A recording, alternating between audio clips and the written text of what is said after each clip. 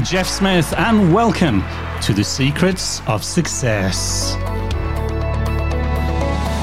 Throughout my life, I've been fascinated by one single question, and it's how do successful people become successful? What is it that makes that big difference in our lives? Over the last 40 years, I've interviewed rich people, famous people, and many millionaires to find out their secrets of success, and I want to share their secrets here with you. Of course, success is not always measured in money, and in these programs, I'm looking at many different success stories from people in all walks of life. I want to find out what makes them tick, how they overcame adversity to keep on going when times got tough, and I want to extract those magical nuggets of wisdom so that you too can implement the secrets of success into your own life. In this episode, I'm talking with Sarah Schulting-Krantz. Sarah is a business owner, a mountain and ocean adventurer, an artist, and a former teacher.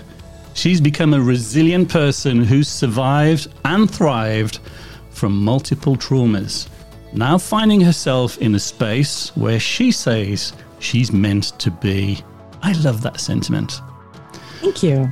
9 years ago, she was at the lowest point of her life, suffering from betrayal trauma and complex PTSD. Emotionally, mentally, spiritually, and physically unraveling. She thought she could either lose her life or find a new one. Thankfully for us, she chose the latter. She navigated through her anger, pain, and grief by hiking 14-foot mountains and paddling 4 miles out to sea to be with whales and dolphins. That must have been amazing. During this time, she healed her heart, mind, and body through nature while practicing the art of resilience and forgiveness.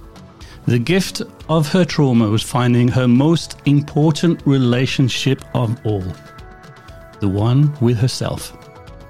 Her trauma became her purpose so she can help others to embrace their resiliency. Using those experiences and undertaking her purpose, she became a keynote speaker, an author, a TEDx speaker, a retreat organizer and facilitator for transformational experiences. This is going to be an interview where you will not believe some of the things that have happened to Sarah. The depths of despair that she fell into, and then rising to the heights of forgiveness, which has led to her amazing success. So let's bring in this truly amazing woman and find out more. Welcome to the show, Sarah Schulting-Krantz. Thank you for having me on. Hey, Sarah. Hello. You're looking amazing. I'm doing wonderful. Yeah. Thank you. Good stuff. So where in the world are you today? I am just south of LA. I am in Hermosa Beach, next to the ocean that I go on to paddle with whales and dolphins, and by the mountains where I go climb. So yes, that's where I am. I've been in the ocean there. It looks gorgeous, but it's freezing, right? It's so cold. Yeah, it is. Well, I can't wait to find out about your book, your amazing outdoors adventures, and of course, especially your encounters with whales and dolphins. But before we do that, I want to find out more about you, Sarah. So 3 easy questions to get us going. Where were you born? What was life like for you as a child? And what were your dreams and aspirations as you were growing up? Gosh, I was just working on something this morning, and this is what I was writing about, actually. So the timing is perfect. Awesome. So I was born and raised in a very small village of about 1,200 people called Black Earth, Wisconsin. My village that I grew up in is surrounded by cornfields, has a creek next to it. My high school was in between 2 towns. I graduated with, maybe 56 people. And everybody seems to think I am this huge athlete, and I always have been. Not true. They actually called upon people to fill teams, and that's how I got into doing the sports that I did. I have two brothers. One is a year older than me. One is 2 years older than me. They were very influential in my life. My parents, amazing family. My mom is the one that actually was I would say, the beautiful foundation of teaching me what it is to be resilient. I learned a lot from her. She just passed away in July. And my father is just an amazing man himself. It's interesting. You ask about what were my dreams and my aspirations. And back then, I just wanted simplicity in my life. I think because I was born into simplicity. I wasn't born into that space of, where everything was so grand, like LA. And I just wanted to be a mom. I wanted to, I wanted to be a mom someday. That said, through my traumas, I actually had a moment when I was 17, which we'll discuss, where I was driving down the road, and I remember having, I call it like a God wink moment, or a moment from above. And it was, everything that you are living through right now is not for nothing. You will be heard someday. You will be understood someday. You will be teaching someday through these things that you have lived through, and you will write a book. And I was 17 years old, and it took me until I was 40 to have my second round of traumas hit, where I finally understood that everything in my life, even from being a young girl sitting in cornfields, watching butterflies or watching snowflakes fall from the sky in a village where, it was just awe and wonder, I realized that all of those moments were leading me to this journey that I am now on. Because I don't believe that we're here for the destination. I think that we are here for the moments of living that are within the journey that then lead us someday to our destination. And it's how we choose to close the story of our life, right? When we take our last breath, it's about that last breath and looking back on ourselves and saying, did I do good for the reason that I was here? Oh, right. And so I'm always in service. Yeah, I relate to that so much. My wife said to me a couple of weeks ago, Jeff, I think it's time for you to retire. Thank you for that. Thank you. You're welcome. I don't know about that, Jeff. Yeah. I'd say you're doing a good job. So I said, I'm going to go into my grave sideways, like on a motorcycle, and crash in there. Yes. Absolutely. So I'm going to carry on. Now, what's fascinating about what you just said, you had a God wink, as you call it. Mm-hmm. Some people call it an epiphany. I've had 3 myself. What's fascinating? Well, I won't tell my story. I want to hear yours. So you had that message. So talk me through what actually happened and how was this message delivered to you? I speak when I am speaking, and I'm actually working on a new engagement right now. And I go back to, and I'm gonna weave this in if you don't mind. When I was 10 years old, I was standing underneath a street lamp, and you know how you have those epiphanies when you're a child that you just look at like, oh, that was just a child moment, right? All of those child moments that we have lead us into our adulthood. The problem is that with adults, we lose that childlike sense, that sense of play, wonder, and awe, which we actually need in order to work through the difficulties in our life, those setbacks. And that's how we find our strength. We go back to finding our strength through really diving into risk and trying new things, right? And experiencing failures. So when I was 10 years old, I was standing underneath this street lamp, and I remember looking up, and I was the only one literally at this 4-way intersection in the middle of night. And I lived in a small town, so safety was no problem. And I was watching these snowflakes fall from the sky. And I remember thinking to myself, this is so peaceful. There is no one around. And I wonder what other people in the world are doing right now. And I weave that into my life, right? Because you never know what another human is going through until you have the conversation. So when I was 17, I experienced my first trauma when I was raped by somebody that I knew. And I went to the police, and the police didn't believe my story. I was sitting in the police station office with all of these men that were questioning me instead of questioning the person that did this to me. And I found out that I was pregnant through this experience. And I made a lot of tough decisions at 17 years old. And they were all my decisions, all my choices. My family supported me. I decided to have my son, and I decided to raise my son, and I decided to go to college. And I went to the 4-year, went to UW-Madison.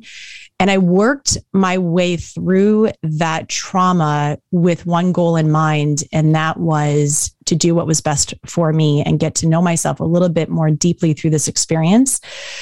But also to, I don't know if it was to prove to myself or to prove to others or what it was, but it was more so understanding what it was to be resilient at a young age, right? And so learning, I mean, I had a lot of people questioning me. I remember going and signing up for my classes, and even my registrar office back then, by the way, you didn't do it on a computer. There was no such thing. It was, you walked into the room and you said, I want to take these classes. And here I am pregnant. And the registrar's office looked at me and said, you shouldn't be going to school full time. You should be taking some time off. And so through all of the people that questioned me along the way, it was a little bit more of a foundation for my own resilient self of learning and doing what I knew was what was right. Like I just had one path, and that path was, I'm going to go to college and I want to become a teacher, and I'm going to land on my feet. Right. And so that journey through that first set of resiliency set me up for every other time in my life where I needed to also find resiliency within myself, that personal leadership, as I call it. The person that walked me through this was my mom. And I'm going to get a little emotional through this. I know it because I literally just lost her in July. She was my best friend. My mom was the person that held me up when I was starting to fall. When I would lean, she would prop me up and say, hey, just keep walking, right? And so it was through that small village that I talk about where I learned so much about myself, that she would walk me down Main Street and she would say, hold your head high. People may not believe you today, but they will someday. And it doesn't matter what they believe, because it's about your story and it's about what you know to be true. And I learned so much through that 17-year-old girl. And it's really interesting because we always look at those things in our life that we've gone through. And so many people like to compartmentalize them and put them in a box and set them on a shelf and say, you know what, it happened, and just move on. But the important thing that I learned through all of this is to open the box, to heal from it, to use it to become a better you today. And if we're not going to do that, we are really dismissing ourselves. We're dismissing those things that we have walked through. And forgiveness plays a huge part in that, right? And that's where it all started. It all started walking down that Main Street with my mom and having to really pick myself back up over and over and over again and say, this is what I want to do. This is who I want to become. So you're walking down Main Street with your mom. Was this after you were raped and you were pregnant? It was after I was raped. It was after I was pregnant. I was pregnant walking down the street. I was a senior in high school. And I had to get a restraining order against this person. And I found out through a process that he had tried it again. I then had to hold that anger, I guess it was. Like I had to really work through that anger of, if somebody would have listened to me, this wouldn't have happened to somebody else. And I don't even know who else it happened to besides that one person that I know of.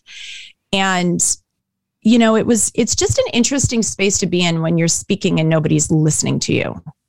And so that's why when people speak to me today, I listen, I stop, I take a moment with them, I'm present with them, and I listen. And I hold their story. And I say, you know what? You matter. You're worthy of me sitting here with you. Everybody listening to this is worthy of being held, of being heard, of being seen, of being felt.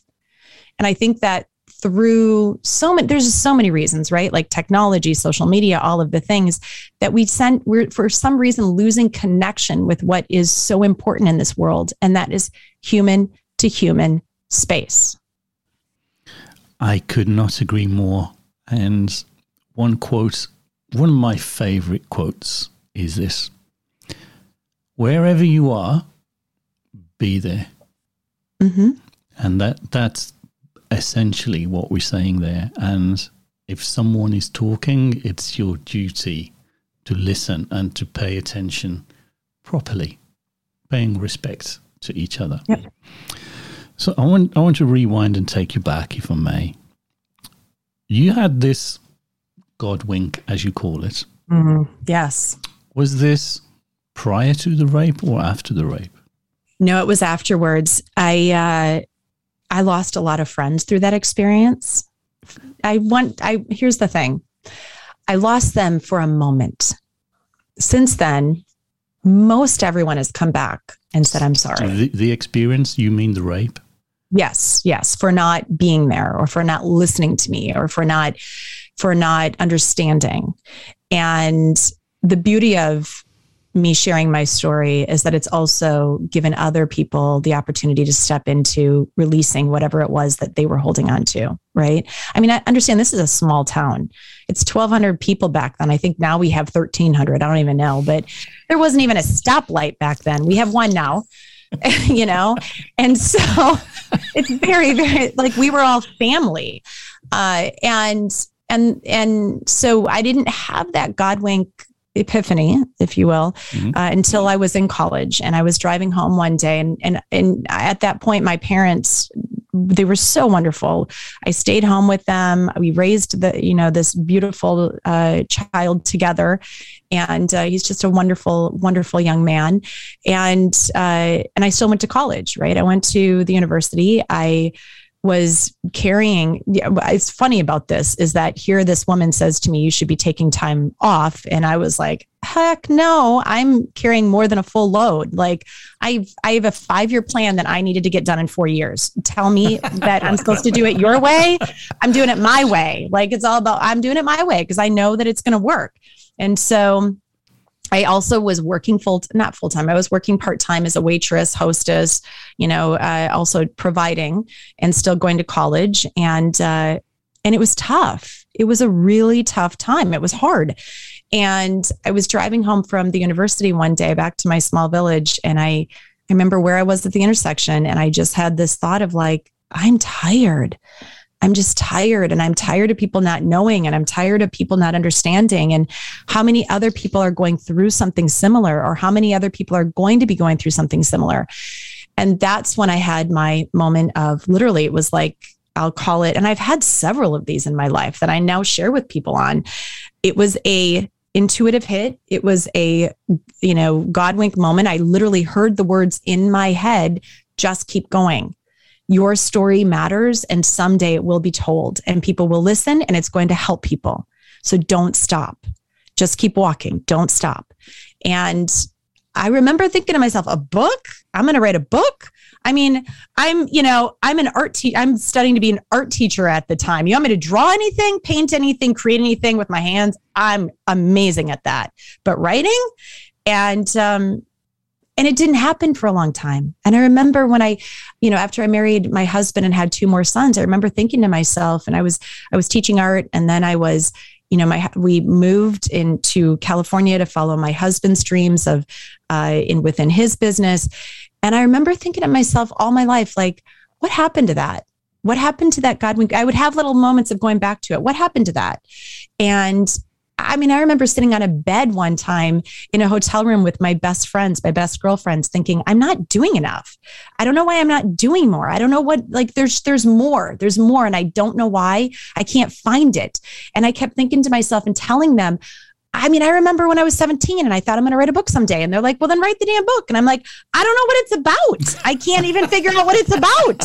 I don't know. I don't understand. And then it wasn't until my second round of traumas and that it all made sense. It all came full circle. And I was like, oh, that's what that was.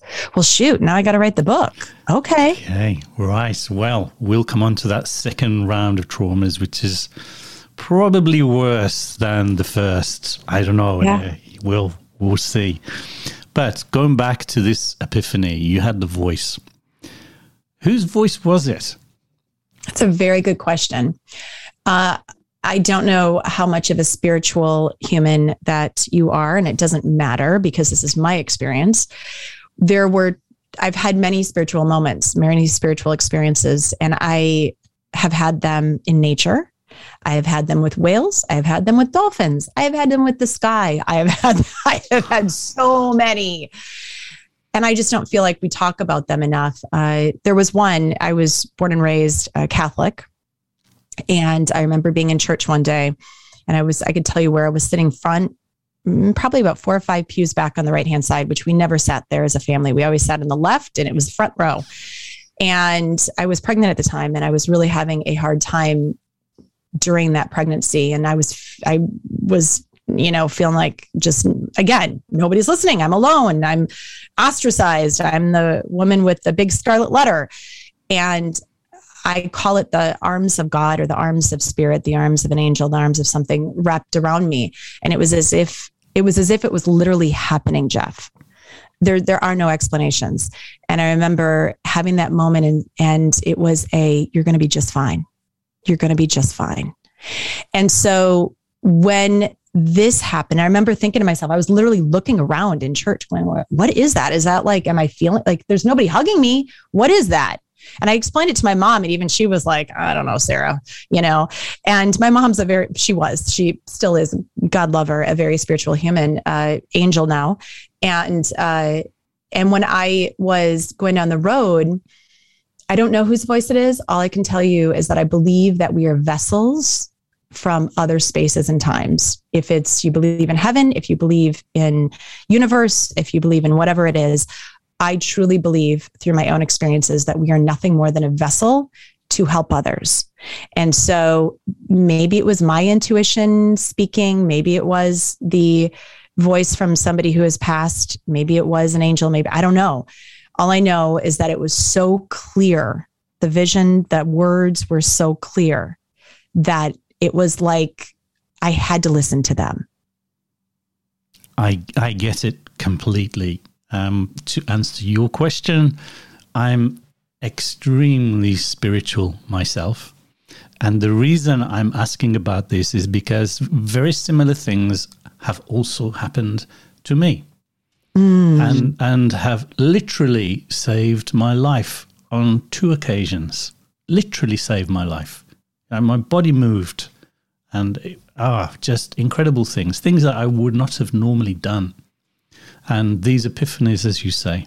So, but that's a subject for another time and another show, of course. So I'm interested to know even more about your epiphany, especially with the whales and dolphins, because I also love nature, which we'll get onto that. However, we've spoken about the rape. Mm-hmm. So what was it like then being in a small village where pretty much no one believed you? What was going on in your life, and how did you handle it? I know you had wonderful parents and you're blessed. Without them, heaven knows. But a 17-year-old girl, pregnant, no one believes you. You're in a small town. What's going on for you? I can't imagine. I did isolate myself because I felt that hiding was better than being questioned. Because when you're questioned in a room where your mother's sitting there, yet you have all these people around you not believing you, and they're the police that are supposed to protect you, you learn very quickly that the person that really needs to become more protective of you is yourself. And you start to rely on yourself. And you start to realize that if nobody else is going to be there, at least you can be there for you. And I don't know if that's necessarily the best way to live. In fact, I know it's not. And yet, that was what happened. There was one other thing. My art teacher at the time, I was in high school, and he handed me the key to the art room. And he said, anytime that you need this is going to be some of your therapy. You go take care of you. This room is yours at all times. And so I spent a lot of time in that art room, just creating my life, creating my thoughts, creating my realizations, creating what here I am then going into as an art teacher, creating story, creating like my life story. And realizing also, like, isn't that what business is? It's all creation. Like, if you're not going to step into your creativity, then what the hell do you have? Right. And so I remember even just being in there during lunchtime, and the lunch ladies would come in and they'd say, you got to eat. Like, this is literally how small this school is. Right.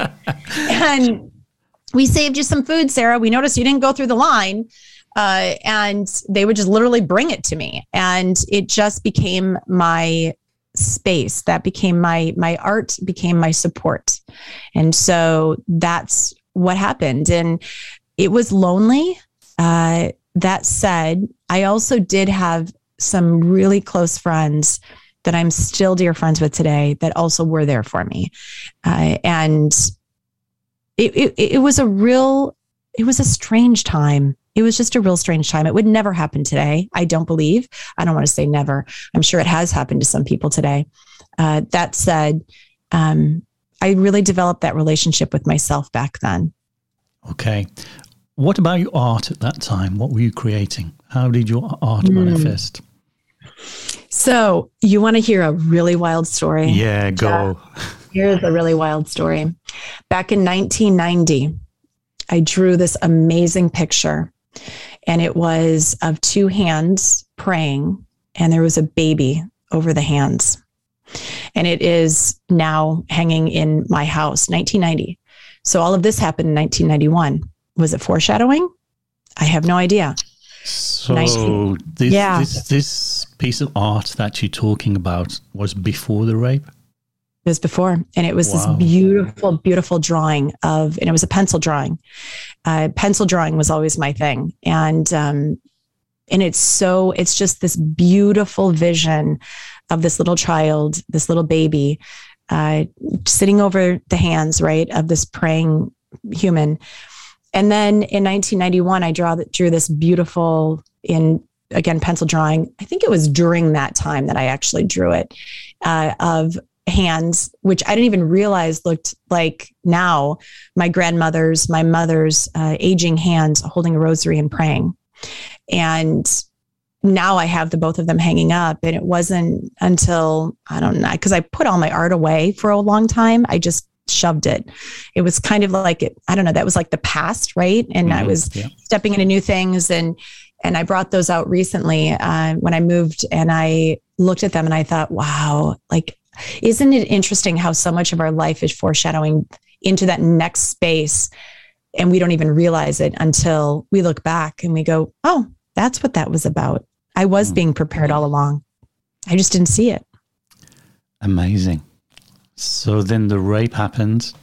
You went into the art studio. It was yours. Mm-hmm.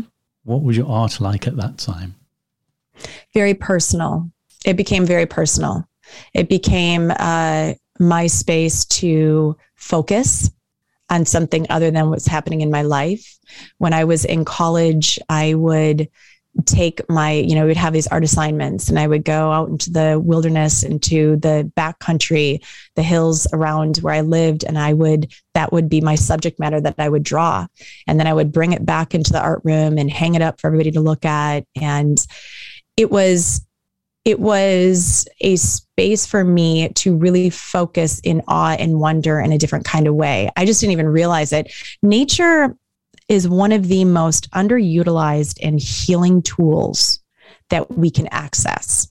And it wasn't until I started guiding people, right, through wilderness retreats. I wrote my book. I healed myself through nature, that I look back and I was, oh, that's what all of that was doing. It was literally slowing the frontal lobe of my brain. It was allowing creativity to rise. I was seeing life in a different way. My perspective was shifted. I wasn't sitting in my traumas. I was, even back then, I was creating a new alive story moment out of what had happened to me. But it was always personal. It always came back to what was important to me, and how can, through this art, this way of creating, is it not only helping me, but ultimately helping others? Wonderful. I like that. I love the arts because they're so expressive. I used to be a musician. And I can really relate to what you're saying now, because It doesn't matter what happens in your life. It doesn't matter what mood you're in. It doesn't matter what happened today. For me as a musician, there's always a way to express myself. There was always music to play to suit. And I can't draw a straight line with a ruler. But I would imagine it's the same thing with art, right? It's a way of releasing and expressing. So I look at it as once a musician, always a musician. And even the conversation that we're having right now is a form of, it's a music. Like you're creating music that other people are listening to. It's just like I'm creating art with you, right? It's a form of expression that other people can connect to. And I think that through vulnerability, authenticity, like think about songwriting, think about art. You cannot create anything good without being vulnerable and authentic with your voice or with yourself. People won't connect to it. And that's what we have lost so much of in this world is, I think in some form, people are coming back to it. They're understanding the need for it through, Brene Brown talking about it, thought leaders talking about it. But I think it's also something that if we're not going to get true and honest with who we are and authentic with who we are and be vulnerable with others and share in a way that others can connect with us, how do we create? How do we make a better world? How do we serve? Right. And so even through this conversation, I think that we're creating art that others can relate to, that they can step into, that they can feel connected with. Amazing. Talking about being connected, I mean, I've been on a journey for quite a while now, and it started off by asking, well, who am I? What's my purpose? What am I here for? Who is my true self? What is it that I'm here to do? What is it that makes me happy? And it's taken a long time for me to reach that point.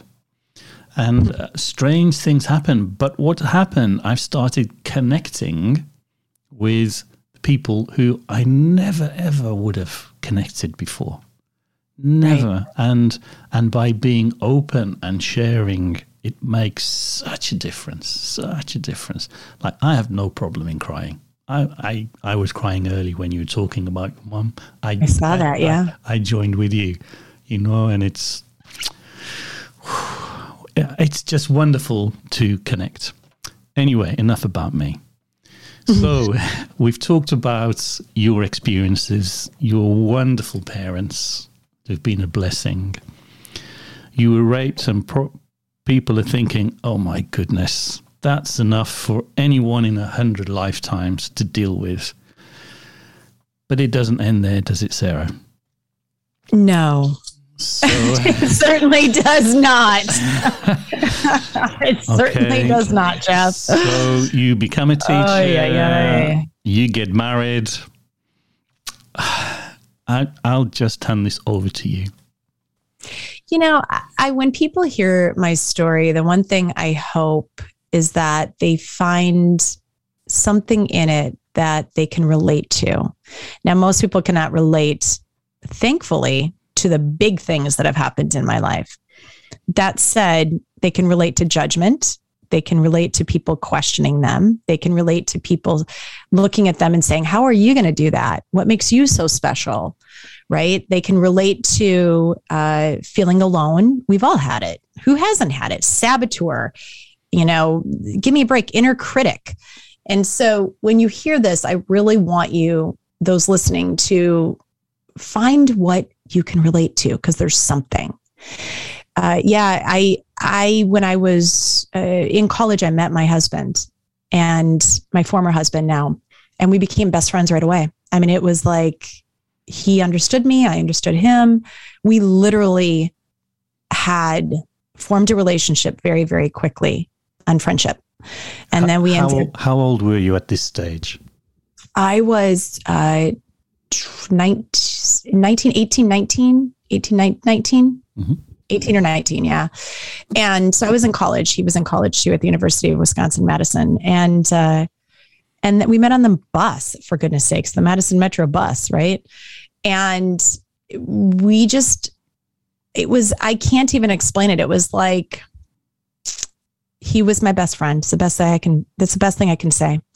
We didn't have anything. And in terms of money or anything like that, which made it very simple. And it was beautiful. And then we got married and we moved a few times. We ended up moving out to the West Coast because he wanted to, I was supporting his career. At that time, I had been a teacher for a number of years. I loved being a teacher. I loved my students. I was co-chairing the art department in Wisconsin with a dear friend and teaching art and just doing all of the things. I was a homemaker. And throughout our relationship, we had 2 more children. And then we moved to Southern California. And I was 40 years old at the time that this happened when I found out that he had been betraying me for literally leading a double life, betraying me for 14 of 17 of our years of marriage. And it was devastating because here you are, your best friend, the person that you have given up literally so much for, right? And yes, I have my children, which is amazing. And I love them so much. They are why I do everything that I do in this world. Sometimes not so perfectly. And that's okay because I'm human too. And, what it taught me was, again, going back to what I learned at the age of 17, that relationship with self. It brought me back home to this whole experience with him. And this happened 9 years ago. I'm now 49. This whole experience over this last 9 years has made me a more resilient, I'm going to just state it, beautiful, younger, healthier, loving, so much more loving, happier, joy-filled human being. Right. I'm going to interrupt you just one second there, just to say you radiate all of those qualities, Sarah. Thank you. I have the advantage here of seeing you on screen, and you absolutely radiate all of those qualities. It's beautiful to see. I was not this 9 years ago, Jeff. I can guess, and I know there's more to your story. That is the thing. That is the thing that I want people to understand through my story is that, people look at me and they think, oh, she's this fit, 49-year-old woman, beautiful blonde haired, green eyed, whatever. Like, I get it. I get it. People look at me and they see one thing. This is not who I was. Now, here's the thing, though. I will say it was within me. Mm-hmm. And yet I needed to pull back all the layers and get to the heart of who I am and look at all of those areas in my life that needed healing, where I could grow, where I could learn more deeply about me, where I could say, okay, Sarah, you got like some stuff to look at. You got some serious patterns to deal with here, right? And also admit responsibility for some things in my life. One of which was there were still parts of myself at 17 that I hadn't healed, that I hadn't stepped into. And so by looking at my storyline, which is even going back to that 10-year-old girl underneath the street lamp, right? And wondering, what are other people doing? For me now, it's what are we doing? In other words, collectively, what am I doing? What are we doing? How can I do better? How can we do better? How can people walk with me on their journey to do better, to create better, to serve better? And that's the whole storyline through all of it, right? It was 9 years ago, Thanksgiving. We're coming up on 9 years. And I will tell you that it was the most devastating, to find out that your husband had been betraying you. Now, what I didn't say is he actually came out as gay. So he was betraying me with men for 14 of these 17 years. And to have disclosure and then, discovery, they call it discovery when you find something out. And then disclosure is when you go through and you find all of the details out. And to have that happen to me over Thanksgiving, which is supposed to be the time when you're supposed to be so grateful, right? Now I'm actually very grateful. I'm not grateful that this happened. I'm grateful that I become so resilient and strong outside of it, right? That's the gratitude part. I wouldn't wish this on anyone, no one. But to have that happen was really, I mean, I look at the former version of me and I go, wow, girl, I am so sorry that you had to do that. I'm so sorry that that happened to you. And I am so proud of how far that you have come. Absolutely. Yeah, but I understand there was drugs related also. There were drugs. There were drugs involved. There was, yes. And it was, I mean, even to find out now understand, I'm a mom at this point. Like I gave up my teaching career to support the family. And I was coaching basketball, my son's basketball team. I found out that there were other people involved that I knew. There was this whole other thing, this whole other life that had been happening behind my back, and alcoholism, drug addiction, like all this stuff. And people ask me, well, how did you not know? Well, you would be shocked at how many people actually do this. And they call it on the down low, right?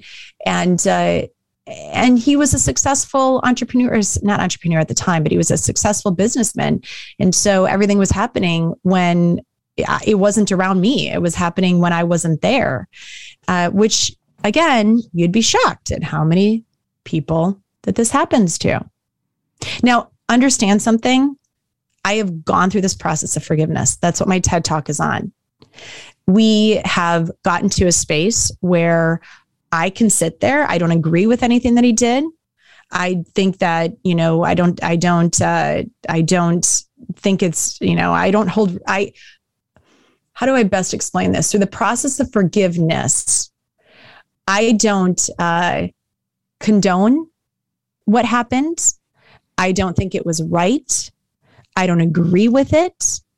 And I have set my pain down and said, it is a space of freedom and peace for me. I want to talk more about forgiveness because I know you focus on this quite a lot. It's not just a matter of saying, I forgive you and it's all over, is it? No. So let's talk a bit more about this, Sarah. So what is forgiveness? What's the journey that we really need to go on? And why is it so important for us? So I look at forgiveness as a 3-part process. There's 3 parts to it. There's self-forgiveness, there's forgiveness for others, and then there's forgiveness for the world. Why do I put it that way? Because so often we want to forgive other people before we actually want to take care of ourselves. And I had to go through my own process of forgiveness for me first before I could fully step into that process of forgiveness for him. When I found this out, it was Friday morning, the day after Thanksgiving, that I found that he actually then came to me. The day before Thanksgiving is when I knew something was going on. It wasn't until the day after Thanksgiving that he finally fessed up and confessed to what was happening. And the very first thing that I said to him was, I want a divorce and I will forgive you someday. And I knew the power of forgiveness because of what I had gone through already at 17. Okay. So I knew that it was possible, right? And that I could do it. Now, what I had to do was actually look at where in the parts of my life have I needed to really dive in and say, Sarah, what got you here? Right? What are the things that actually, what did you do wrong? Or not do at all? Like really process a lot of stuff through what happened to me at 17. What got you to that point? What will you do differently? And forgive yourself. Like truly sit with, girl, like it's okay. Forgive you. Forgive all parts of you. And then when I went through that process, I could sit with looking at what happened between the two of us and do the same thing. Now, when I'm forgiving him, it's actually, you're forgiving other people for yourself, right? You're going through that process to release that pain, that resentment, that anger, that rage, which by the way, I had a lot of. And if you're not going to process the emotions, you will never heal. And if you aren't going to heal, the trauma will stay in your body. And when the trauma stays in your body on a cellular level, you will break down. If you're not going to break down mentally or emotionally, it's going to be physically through cancer, through, autoimmune disease, through something. You cannot hold on to stuff like that and expect to live a true, authentic, vulnerable life. You just can't. So my story is my story. My former husband's story is his story. And I don't talk about his story. I only talk about what I went through, right? And I share the facts of what happened, but what his emotional side to it, that his, mental side to it, that's all for him to share, right? That's not mine. That said, processing my own self-forgiveness was key. And then sitting with, I forgive you. I forgive you. And I want nothing but the best for you. So you need to take care of yourself and process what you have gone through and do what's best for you in order to become the man that you were intended to be, right? Everybody's journey is their journey. My journey is my journey.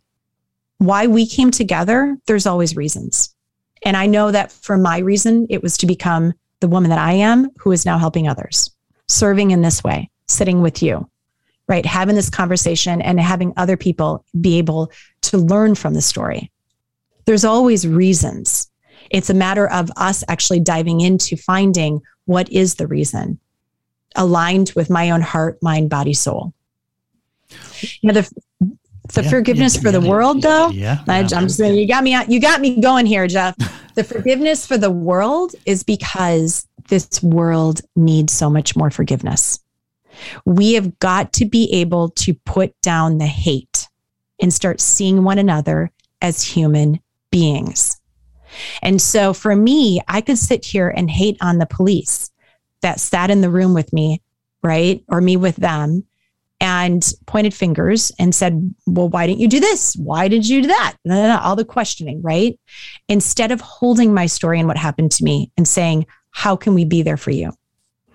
Me going through that process of forgiving the police was a very big step in this, and saying, okay, that's what happened then. Now, by me sharing my story, perhaps we can do better in this world. Wow. There's something I want to backtrack on there. Something you said at the beginning of your conversation about forgiveness. You said, forgiveness is not about them. It's about you.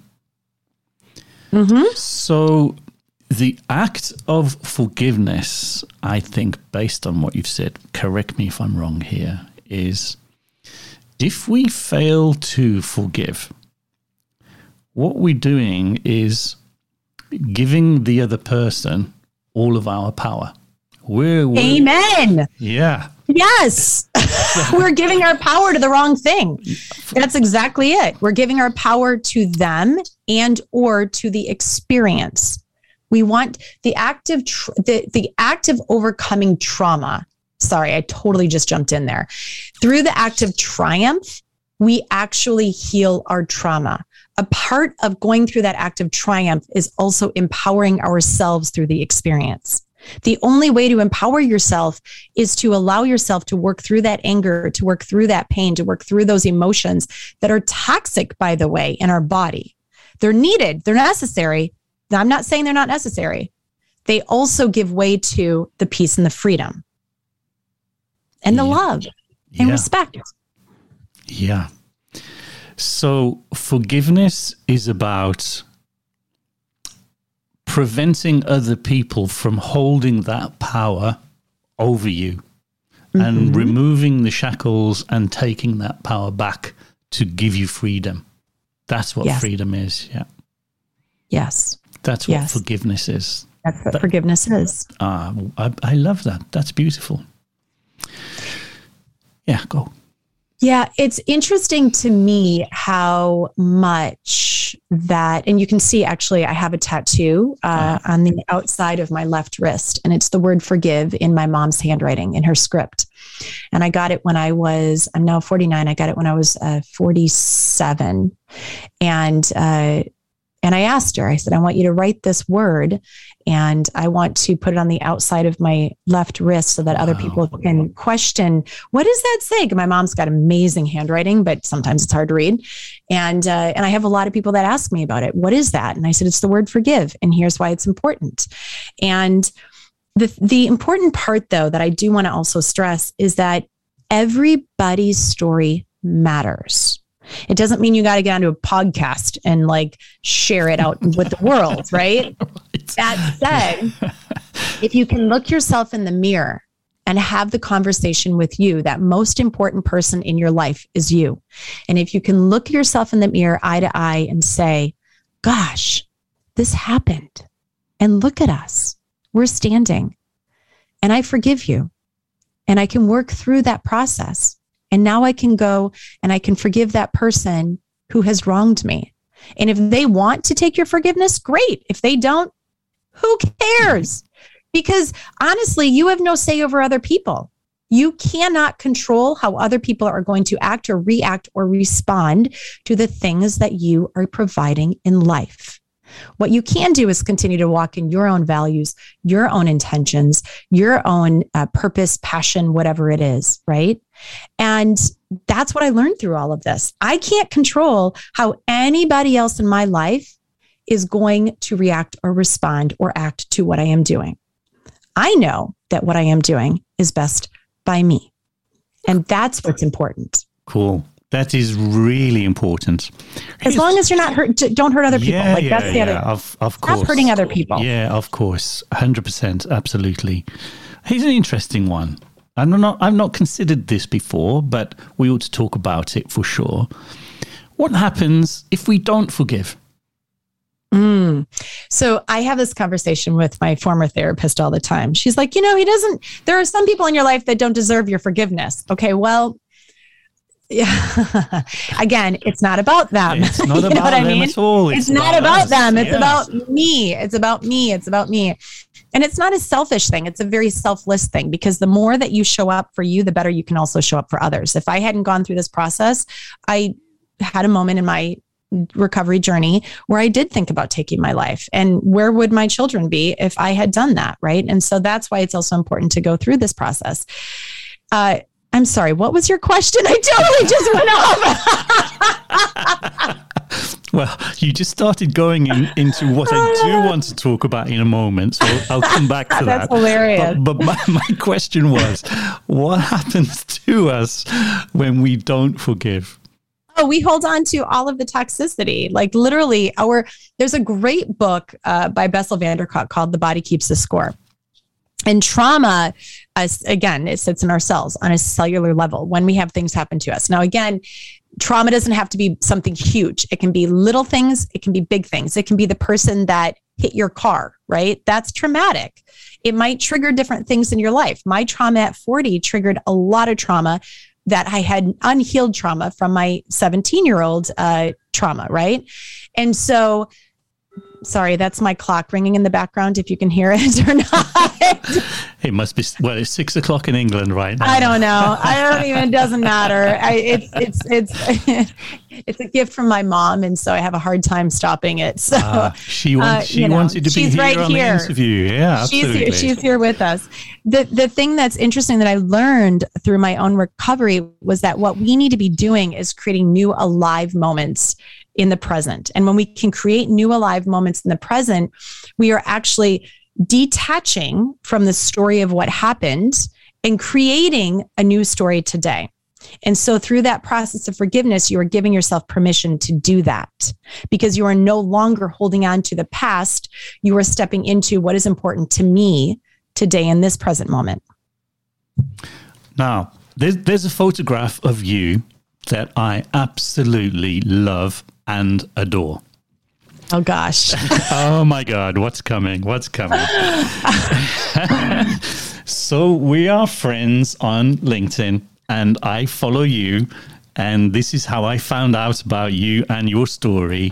So I know you go up these mountains and you stand on the rocks and the scenery is amazing. And there's you with your backpack on and your hiking gear on and all this stuff. And I'm thinking, Yeah, that's wonderful. I get that. But then one appears, you're on the top of this mountain, you're wearing all this gear with a pair of red stilettos. Yeah. I think that is one amazing photograph. So, Sarah, explain yourself. Yes. Well, so red is a very powerful color. It's also the power of love, right? And how this came about is when I was coming out of my trauma, I had a lot of people questioning me. They were questioning my marriage. They were questioning if I knew. How did you not know? They were questioning. I mean, I even had somebody that said to me, "Oh, I thought you were in an arranged marriage." And I was like, what? The heck? I know. I was like, what? You guys know me.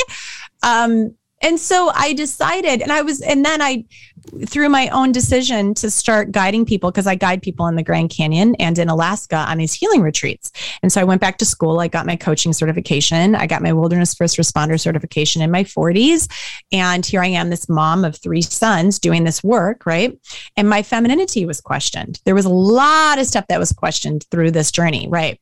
Like, how can she be strong and yet be a feminine woman, right? And it bugged me. It got under my skin. And so I was running one day and I thought, you know what I'm going to do? I'm going to take a pair of red shoes, just my red stilettos, and I'm going to go to the top of a mountain. I'm going to put those on at that time, it was with my red dress, and I'm going to take that picture and I'm just going to post it and see what people think. And so I did. I don't have a problem facing things these days. And so I did that on top of Mount Baldy, and I posted this picture and it went crazy. And people were like, "Oh my gosh, what is this about?" And so I started sharing the story of it. And now I take my red stilettos everywhere. I've been on a trail for 22 days. I hiked the John Muir Trail. That's where that picture came from. I hiked the John Muir Trail from the Yosemite National Park to the summit of Mount Whitney. And I carried those red heels throughout the entire journey on the back of my pack, strapped right there, and took pictures in some of the most epic places. I have taken them into the Six Pack of Peaks here in Southern California. I've taken them to Half Dome in Yosemite National Park. I've taken them everywhere. I was on just this last summer. I love pushing myself out of my comfort zone. That's what adventuring has taught me and nature has taught me.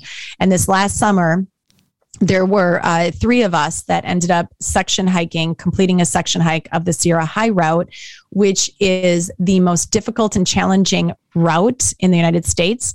And our very first pass was the most difficult and challenging pass on that route, which, by the way, is no trail. It's a route. So in other words, you're using waypoints through the mountains on your phone and with a map. And so you're blazing your own trail.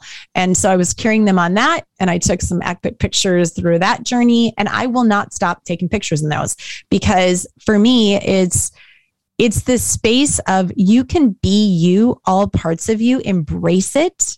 There is no box unless you create that damn box, right? And that goes back to also being that creative, resourceful, beautiful, whole human being that you actually were born as when you were placed on this earth. Dive in, find what lights your fire, and ignite that, right? And allow that to really blaze. And so that's how that started. Now I actually I sometimes put, there's a dress that I bought for my TED Talk. I did a TED Talk on forgiveness, like I said, in 2019. And I bought this beautiful dress, this beautiful Bosch gown. It's not even a dress, it's a gown. Like, I love this thing. It reminds me of my mother, and it's something she would have worn. And they wouldn't let me wear it because they said it was too glittery. And so I thought, well, I'm going to keep it. I'm going to wear it, around LA. Well, then 2020 hit. And I was like, well, this sucks. I don't have anywhere to go. and so I took it into the mountains. I literally took it into the mountains. I was like, if I can't find a stage, because there is no stage right now, I'm going to go make the summit, my stage. And so that's what I did. And so you will find me in that dress at times too. And you'll find my clients in my dress and in those heels, because it's a feeling of empowerment. It's just like, it's a tool. It's just another tool to empower you. Well, I'm going to put one of those photographs with you on the mountain in your red shoes in the show notes on the website. Love that. So, Thank you. yeah, it moved me, that photograph did. You know, I laughed out loud and I clapped. And I didn't know you at that stage. And I thought, oh, wow. Does it surprise you now that you know me? Probably not. No, not at all. Not at all. So, right, you said yourself, the person you are now is not the person you were 9 years ago. Correct. So we said earlier in the introduction, there was a stage in your life where you could either lose your life or find a new one. So it's wonderful to hear how strong you are now. But what was life like then? Being that low, how did you cope with it and then crawl back out of the other side?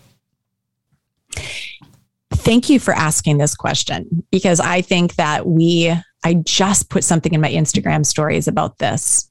And I think that one of the things that we have a hard time doing as humans is patting ourselves on the back and looking at ourselves and saying, I am so proud of me, because for some reason we think it's an egotistical thing to do, and it's not. You have to every once in a while look back and say, how far have I really look at it and go, God, look at how far I've come. It's important to do that. It's not about the damn destination, right? It's about being able to be with who you are right now. And 2013, 9 years ago, the woman that I was, a very sad, extremely confused, lost, brokenhearted to the core. I would go into the back corner of my closet and cry. I would weep and weep and weep to the point that there was nothing left. I couldn't eat. I would force myself some days to eat an apple a day. I drank a lot of honey and lemon water because that's all that I could muster. I would question everything and everyone that I ran into. Did they know? Who knew that didn't tell me? Why wouldn't somebody tell me if they knew? Who was I during all of this? Was any of my life true? Was my marriage true? Did he really love me? That was one of the big ones. Did he really love me? We would go out because, understand that I was frozen at the same time that I was moving. My heart was so battered and bruised and brokenhearted that it's like somebody punched it to the oblivion of how, why, and why me? Why me? Of all people, when I had already gone through what I've gone through, why me? Why would you pick me of all people and billions of people on this earth to hurt in this way? And what part did I play? I had to really sit with that. What part did I play? And the reason I sat with that is because I wanted to really figure out so that this didn't happen again. And did it happen again? Yup, it did in another relationship. And that was when sometimes you need a few things to happen a few times over and over, patterns, in order for you to really get to the root of it,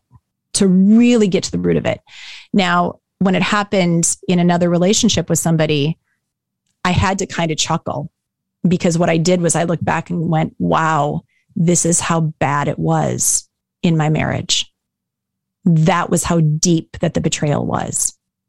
So I didn't do it in a blaming me way. It was there was still more there to look at, and look at how freaking far that I had to come to become the woman that I am today. When for that first year, when we were still together, not together, quote, but we were still I was really working on helping him. I mean, I had found somewhere for him to actually go to heal. And I was working on healing myself, and we were trying to figure out, how do we tell the kids and what does this look like? And because the devastation was so big, it was so massive that you had to pick up the pieces. There were so many pieces that it was going to take a long time to pick up. And so as we were picking up those first few pieces, when I was out with him, I would start to question, does that person know? Was he with that person? I mean, anybody that's lived through relational betrayal trauma, you question everything. You are so triggered that you question everything, right? And I also found nature to be my healing space. And so I would go out onto the ocean and I would paddle and I would look at whales and dolphins and I would sit in my awe and wonder for a moment and feel normal and feel peace and realize that there's something so much larger out in this world than just my pain. And I had a few instances where I would look in the eyes of whales and I could just sit with that whale, right? Like, I know this sounds really crazy, Jeff, but I would sit with the whale. And I would look into the eye of the whale, and it was like I was going back to those God wink moments that I'd had so many times in my life, where I was like, I am so much better than this. And I knew it, but I had to rebuild myself in order to fully step into that woman that I am today. And does that make sense? I mean, I know it sounds kind of crazy. No, not crazy at all. I want to know more about the whales and dolphins, but I don't want to interrupt you. No, I think that the most important thing, I love the fact that you asked this question, because people, when we're suffering, we're suffering, but you can't put words to the damn suffering. And you just want somebody to sit with you and say, understand my suffering, right? And hopefully there's so much grief, right? And now that I've lost my mom, I can also look back and say, man, I grieved my marriage. I grieved the loss of the woman that I was. That moment that I found out, the moment that he walked through that door and I realized something was going on in our marriage, I was no longer the woman that I was the moment prior to. And I didn't even understand that. It's kind of like when somebody calls you and says, your mom passed away. You're no longer the same daughter. It's this whole other person that you were, right? It doesn't lessen the importance of who you were or anything like that, but it's a transformational moment. It transcends you into the space of, okay, now who am I? And that's what happened. That's what happened. That's through those whole 5 days of me having this discovery and this disclosure. I would lie in my tub and just bawl my eyes out. I would go down to the beach and just sit and watch the waves and put my feet into the sand and look out and go, oh my God, no one knows. No one knew what was happening, except that people knew what had been happening. And so then you're also battling that betrayal. So it's not only the betrayal of for me, the spouse, it was the betrayal of my community, those people that knew but didn't tell me. And so I was also having to battle all of that, right? And the suffering is deep. I had a moment where I just thought, okay, if I just take my car and smash into the side of this guardrail, all of this will go away. And how beautiful would that be? Because I can't stand it anymore. And yet then I've got these incredible children, and my life is not going to get lost in all of this. It can't unless I allow it to, because they also need me, right? And there's that, through that sitting when I was on the ocean, through those mountain climbs that I did, through being in nature, through looking out into the valleys below, through being able to watch this butterfly that literally sat in my hand and played. Literally, like it flew into my hand. I asked for a sign from above. I was like, to those people that had passed in my life that I had connections with, my grandparents, who I just loved so much. I said, just give me a sign that I'm going to be okay here. Just give me something, because I need some sort of hope to hold on to. And a butterfly landed in my hand, and I just watched it play. I finally had to say, you got to go, my friend, because I got to go pick up my son, it was in those moments of awe and wonder that I found those moments, that resilience, that depth of who I was. And here's the thing that I also want to say is that, we hold on to all of the things that we could have done, should have done, wish we would have done differently. Yeah. And you know what? You were doing the best that you could at that moment. And allowing myself to sit with that has been huge. So were there signs along the way that this was happening? Yes, there were. And I questioned those signs. I didn't do anything wrong by questioning them. What I realized, though, in listening to his story over mine. So when I would question, he would say, of course I'm not doing that. Of course, no, the gaslighting, the manipulation, all that crap, right? What I realized was how in touch that I actually am as a woman, how my intuition is actually spot on, and how I can listen to me and I can follow those breadcrumbs of what's being given in my life and really have more awareness for my own inner wisdom that I had set aside along the way. That's very powerful. Well, that's the long answer to your question. Yeah, beautiful answer though. So I want to know about the whales and dolphins. Yes, the whales and the dolphins. I was fortunate because they don't swim around England. And my wife and I went on vacation earlier this year, and we went to Madeira, which is just off the Canary Islands, west coast of Africa. And a guy had a boat, and he said, you want to see some whales and dolphins? And it's my wife, it's like, that she really wants that. And I said, okay, what's the likelihood? He said, pretty high. So we went out on this boat, and we saw a couple of pods of dolphins. Must have been 50 or 60, and they're jumping and twirling and magnificent. But this is on a pretty large boat, so we're probably 20 feet above them. But you didn't do it that way, did you? You went out on a paddleboard. Paddleboard. Yeah, a paddleboard. So I was on a paddleboard. Yeah, only 4 miles out, so not too far, right? No, not too far. I still go out there. Yeah. So what's it like to be so connected and so close and to look into the eyes of a whale? I just can't imagine that. It is the most peaceful, beautiful moment to be able to look at a creature and say, I see you and I get it. I believe that everything in life has connection and reason. I believe that when we are out in nature, there are certain things happening. If it's animals crossing our path, I'll share a story with you in just a moment about what happened when I was in the Grand Canyon last. There are reasons. It's the thing that happens is that we as humans have an ego, and we like to play in our head more than we do our heart.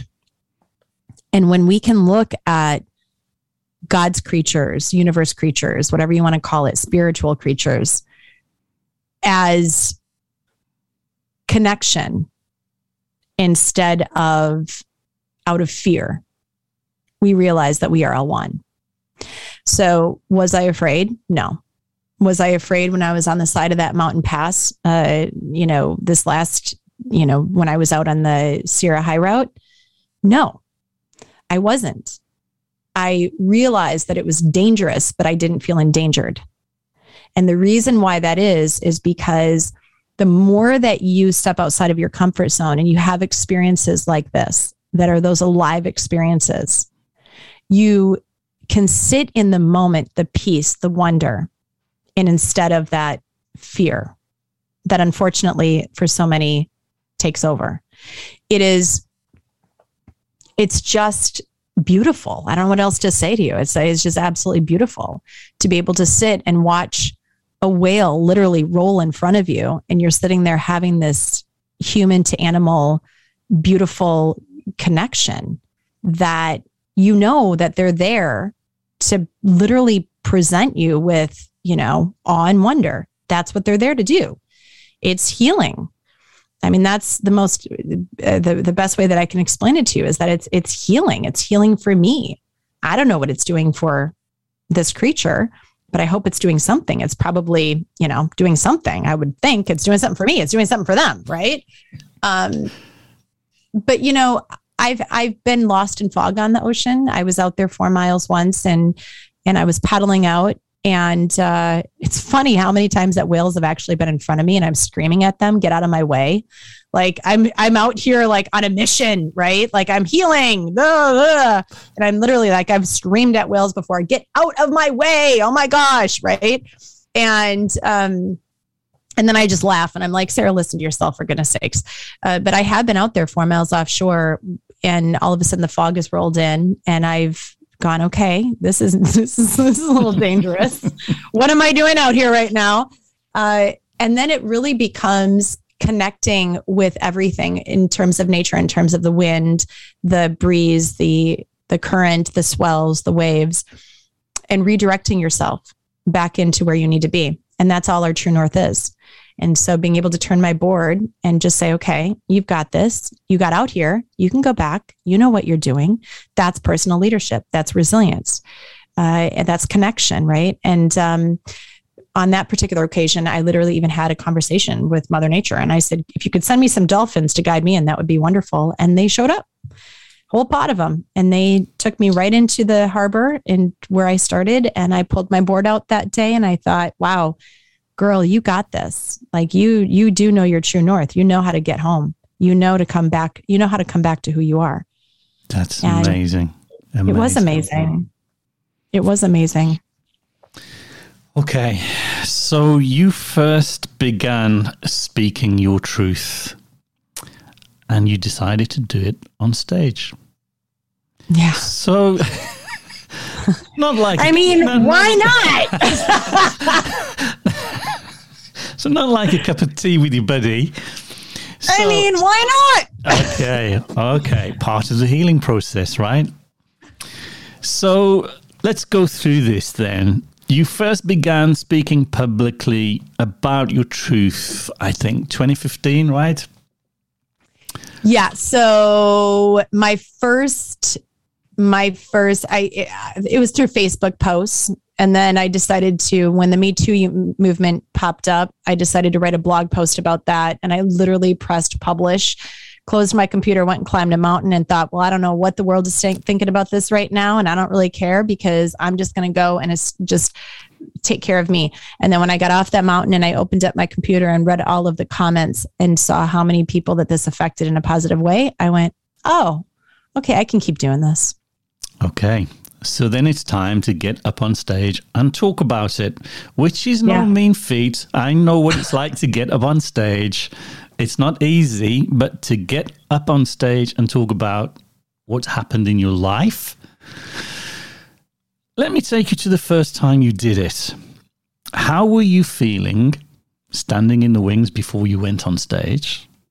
What was it like during your speech? And then what happened afterwards? So that would be my TED Talk. Okay. Actually, that was my first one. So you do a TEDx talk, you being screened to the world, and it's Isn't the first hilarious? time, man. Oh man. So if I'm going to do something, I'm just going to go all out. It's kind of like, I tell people this all the time. There's no in between. It's just, if you're going to do it big or go home, So that was my first talk, was my TED Talk in front of thousands of people. And I wrote the speech. It was 10 minutes long. I wrote it. I memorized it. Anybody that's experienced trauma brain, it's very hard to memorize stuff. I'm not very good at memorizing things. So I took my talk out into the ocean and I would just literally paddle and say it over and over and over and over and over and over and over again, to the point that it was so in me that I knew what I was doing. And then I got up there. I had actually asked my ex-husband, at that point, he was my ex-husband, and my kids, if they, and everybody, I was like, do you guys want to read this first before I go on stage? Because kind of big. Yeah. And nobody wanted to. And so I thought, okay, well, I'll just get up there and do it then. It's my story. Can't stop me from telling my story. That said, I've always been conscientious about the fact that my kids are, it's just my children, right? Like, I'm always conscientious about my children in this. And before I got on stage, I'll never forget it. Before I got on stage, I sat and I looked out and I looked up and I thought, okay. And all I sat with was, let the light shine through you. If you let the light shine through you, you can do no wrong. If you're doing everything in this world from a place of love and service, you can do no wrong. Right. And so getting up there and standing on that big red dot, that big red circle carpet, and sharing my truth was one of the most empowering and powerful things to have ever done. I remember looking out and seeing this man in the front, one of the front rows, crying. And I thought, gosh, this is what it is to make impact. And I remember looking out, excuse me, and seeing all the people who my words were affecting and impacting, and my story was having, meaning in their own life. And I thought, wow, this is what it is. This is pretty damn cool. This is a release. This is like it, as Mother Teresa, I think it was Mother Teresa, that she would say, I think it was her, like giving back, something about, do small things with great love. But then there was always this other quote that I went by, which was like, when you are giving back, it's like full circle, right? It helps you and heals you too. Sure. And so it was awesome. Yeah. I don't know what else to say. That's why I do what I do today, because I've been on national TV. I've been on The Doctors. I've been on local TV networks. I've, wrote about it in my book. It's now published and has helped so many people. And we're working on a documentary right now. And I just think that it's the coolest thing to me, that's what success is. To me, the secret to success is being able to really work through your life and be able to take that last breath, like I said, when you're here, and say, I did it. And I've left this world a better place because of it. Beautiful. Okay, let's talk about your book. Walk through this. Now, these seem dumb questions, but I'm going to ask them so you can position it in any way you want. So, go for it. Who is it for? What does it strive to achieve? And why did you write it? It's for everyone. It's for every version of you. Every version. It's for that 17-year-old girl. It's for that 20-year-old man. It's for that, every version. What was the next question? What does it strive to achieve? And why did you write it? It strives to achieve others to be able to see a little bit of themselves in the story of which I'm sharing, but then also to become that human and to let go of all of the things that they have been holding on to, and to become that person that they want to become, right? That they were actually placed on this earth to become. I think we are always unbecoming to become. And I wrote about that actually in the book. And I think that's what, that's the reason I wrote this book, is to create a better world, for goodness sakes. Like, that's what I really hope for it to do, is to create a better world. How long did it take you to write the book? Not long, because it took forever in my life to create the story.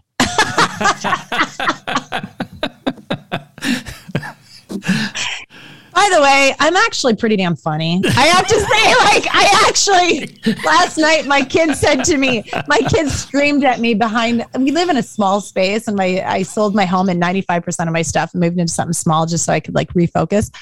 And my son yells from behind the door, "Mom, where are my slides?" I'm like, "I don't know. I didn't take them off your feet." Like, really? Like, I didn't take them off your feet. Tell you, you know where they are. Humor is a very important tool. Indeed it is. So how long did it take you to, once you'd formed your life, how long did it take to write the book? Well, I started it in January of 2020 and 2020 hit. And so it took me with edits until about July of that year, June of that year. So it, really, I dove into it. Isn't that funny? I actually started, I barely got the outline in December of 2019, which is when the fires were going through Australia. And then, which we completely forgot, like we tend to forget about the koalas that were suffering. And then all of a sudden, January of 2020 hits and there's talk of all this stuff, right? And so I wrote it, really dove into it, I would say probably March until June. So it's not that long. Okay. Do you think you were a different person at the end of the book to when you began writing it? Yes, absolutely.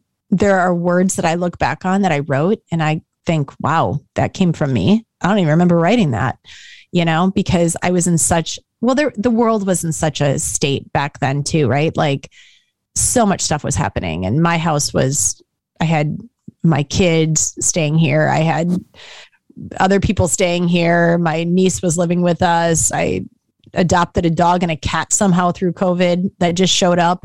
And so, there were all sorts of things happening. I definitely was a different person after writing the book versus the person who started.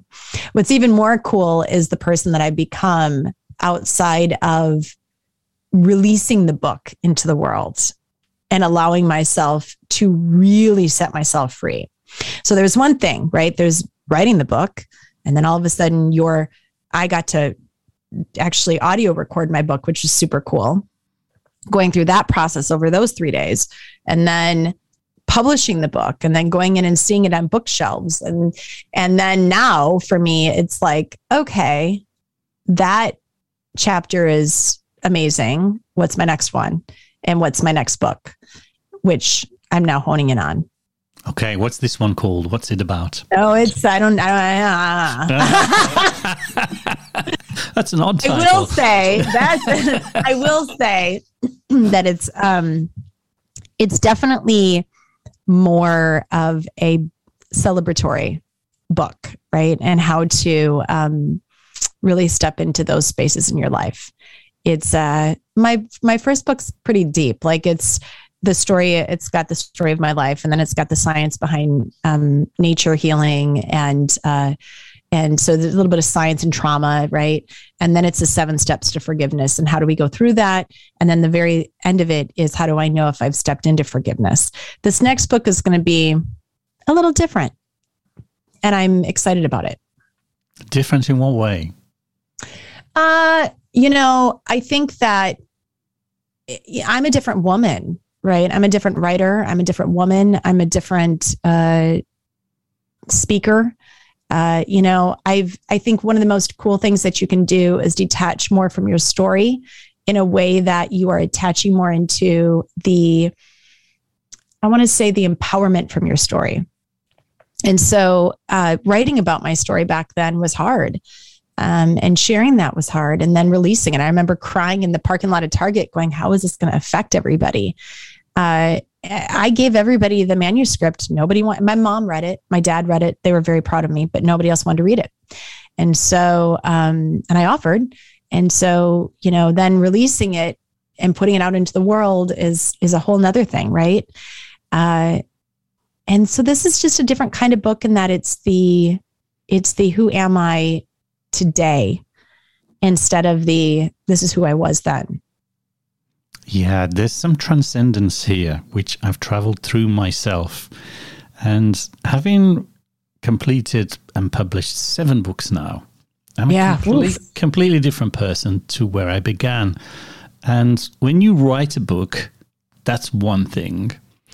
Releasing it takes a tremendous amount of courage because it's like letting your baby go to the world because the person you are at the end of the book is a completely different person you are at the beginning, especially your first book, because you could go back and edit and edit and edit, because as a writer, you become a better writer the more you do. So by the time you get to the end, you think, oh, the front end's a bit crappy, I can redo that. So you could end up in this loop, and you have to put a stake in the ground and let your baby go to the world. Then people contact you about your book and what it's about. And what I'm witnessing in you now, Sarah, is this magnificent transcendence in that the beginning of the journey was about you. Now it's about the world and what you're giving. You must know my speech. I don't. I'm just the witness here. Well, and that's, it's interesting is that, that goes back to that 10-year-old standing underneath the street lamp. My first thought was, what's happening out there? And now for me, it's what's happening with us. It's not it's not a separation of me and them. It's not my story and their story. It's what is our story.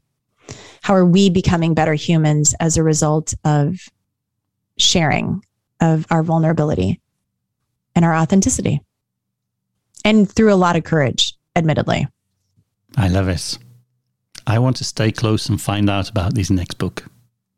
I would be more than happy to. I would love that. So we'll have to get you back on the show when it's done to find out more about the journey, who you are, who you're becoming.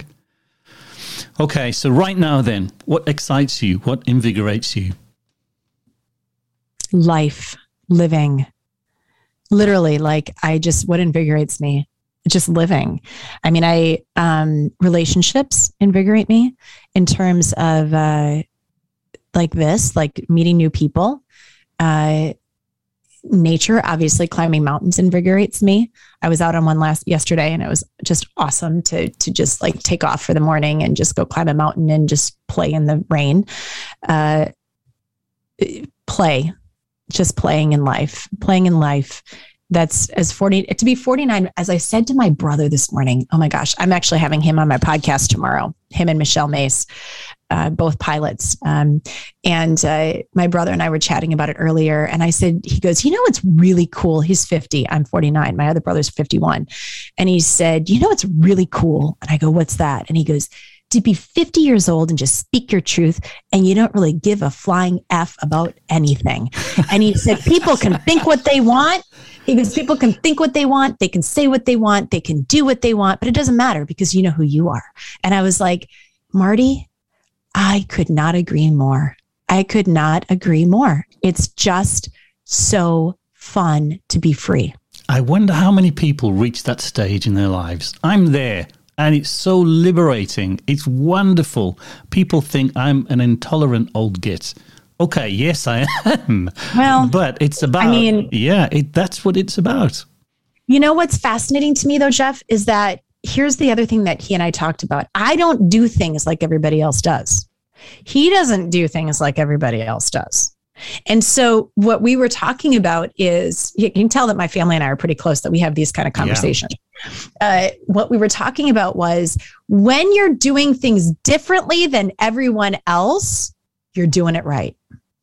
If you're doing everything and playing in the same lane as the world, that's when you have to be a little bit concerned, because you got to get off trail. You got to blaze your own, truly, in whatever way that is, in order to really dive into who you are and what excites you. Now, otherwise, we get stuck in this lane, and it's like, okay, you're just doing what the world or society is like telling you're expecting of you. I've never played that way. Never.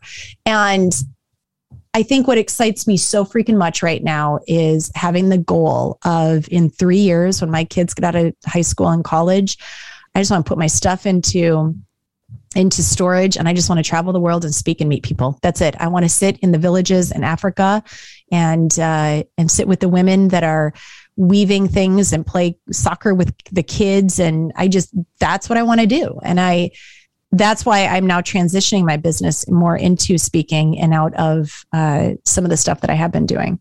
I've done that. It's so life-changing and liberating. It is incredible. Totally incredible.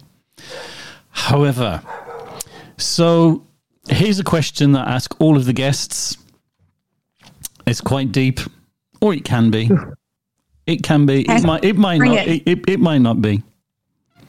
Sarah, what's the most important thing you've ever learned in your life?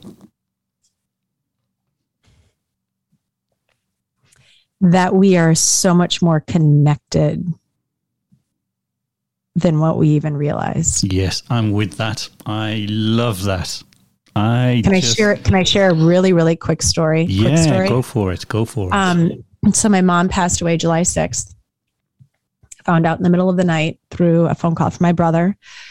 And July 7th, I had to leave to go to the Grand Canyon to guide a healing retreat with my clients. And I ran 3 retreats this last July. It was one of the most difficult months of my life and one of the most empowering months and healing months of my life. The Grand Canyon, the San Juan Mountains, and Alaska.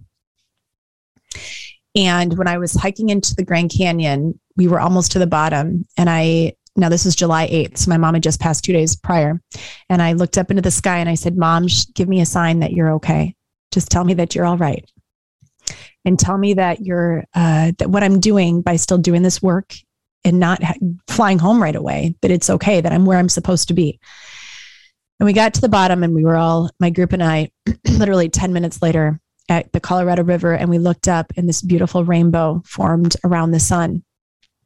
And the clouds parted into a perfect heart right in the middle. And I had this realization that nobody ever really leaves us unless we don't want them in our life, right? Unless we just completely disconnect from them. And we are so much more deeply connected from above, from beyond, from, where you are, where I am, than what we even realize. And we have impact. I mean, think of how many people are going to listen to this, right? And be impacted from it. And then how many people that they're going to hopefully share it with and have impact. And those people are going to share and have impact. We don't understand the ripples, the magnitude of them until we have moments like that happen. Incredible. Lovely. So, Sarah, if someone wants to reach out to you and contact you, they want to buy your book, come on a retreat with you, how do they reach you? You can find me in my website, sarahschultingkranz.com. It's a long name, so I'm assuming it'll be in the show notes. You can find me on LinkedIn, Sarah Schulting Kranz, on Instagram, Sarah Schulting Kranz, Facebook. I'm more on my business Facebook because I'm having problems with my personal one. I don't know what's going on. Live Boldly with Sarah Schulting Kranz. I also have a podcast, Live Boldly with Sarah Schulting Kranz. You can find me there. Email me, sarah@sarahschultingkranz.com, and let's have a conversation. Wonderful. Do you want to leave a message? Because this is the end now. My message to all of you would be, when someone reaches their hand out, don't deny that. Walk with them. And then be that person that extends your hand to others, and let's do it together. I love that. That's just a beautiful, beautiful, beautiful sentiment. Thank you. That's it for today, Sarah Schulting Kranz. You're going to come back on the show, right? Oh, absolutely, I will. 100%. Yeah, absolutely. So you come back to me when we have more information on this book, when you're willing to share. But for today, I mean, before today, you already impacted my life when I saw your picture in those red stilettos. I've listened to your TED Talk. It moved me deeply, and I feel so privileged that you agreed to come on the show with me today. I think you are amazing. Sarah Schulting Kranz. Thank you, John. I've just loved it. Well, thank you for listening to Secrets of Success. I hope the show has helped to ignite your passion, to be a catalyst for action, and giving you the fuel you need to realize your dreams. If you've enjoyed the show, please hit the like button, leave a review, and share. You know, this is the kind of show, especially with Sarah, that could make a huge difference to someone's life. So please share the show, even if it's just with one person. It really makes a huge difference. And without your help, we can't succeed. So please go ahead, like, review, and most of all, share it with someone you love. On another note, I'm always searching for great success stories. So if you'd like to be a guest on the show, or you'd like to nominate a guest, please contact me through our website at jeff-smith.com. You know, I really would love to hear from you and welcome you onto the show. Thank you again to Sarah Schulting-Kranz. You have been amazing. Thank you. That's all from me today. Thank you again for listening and have a great day.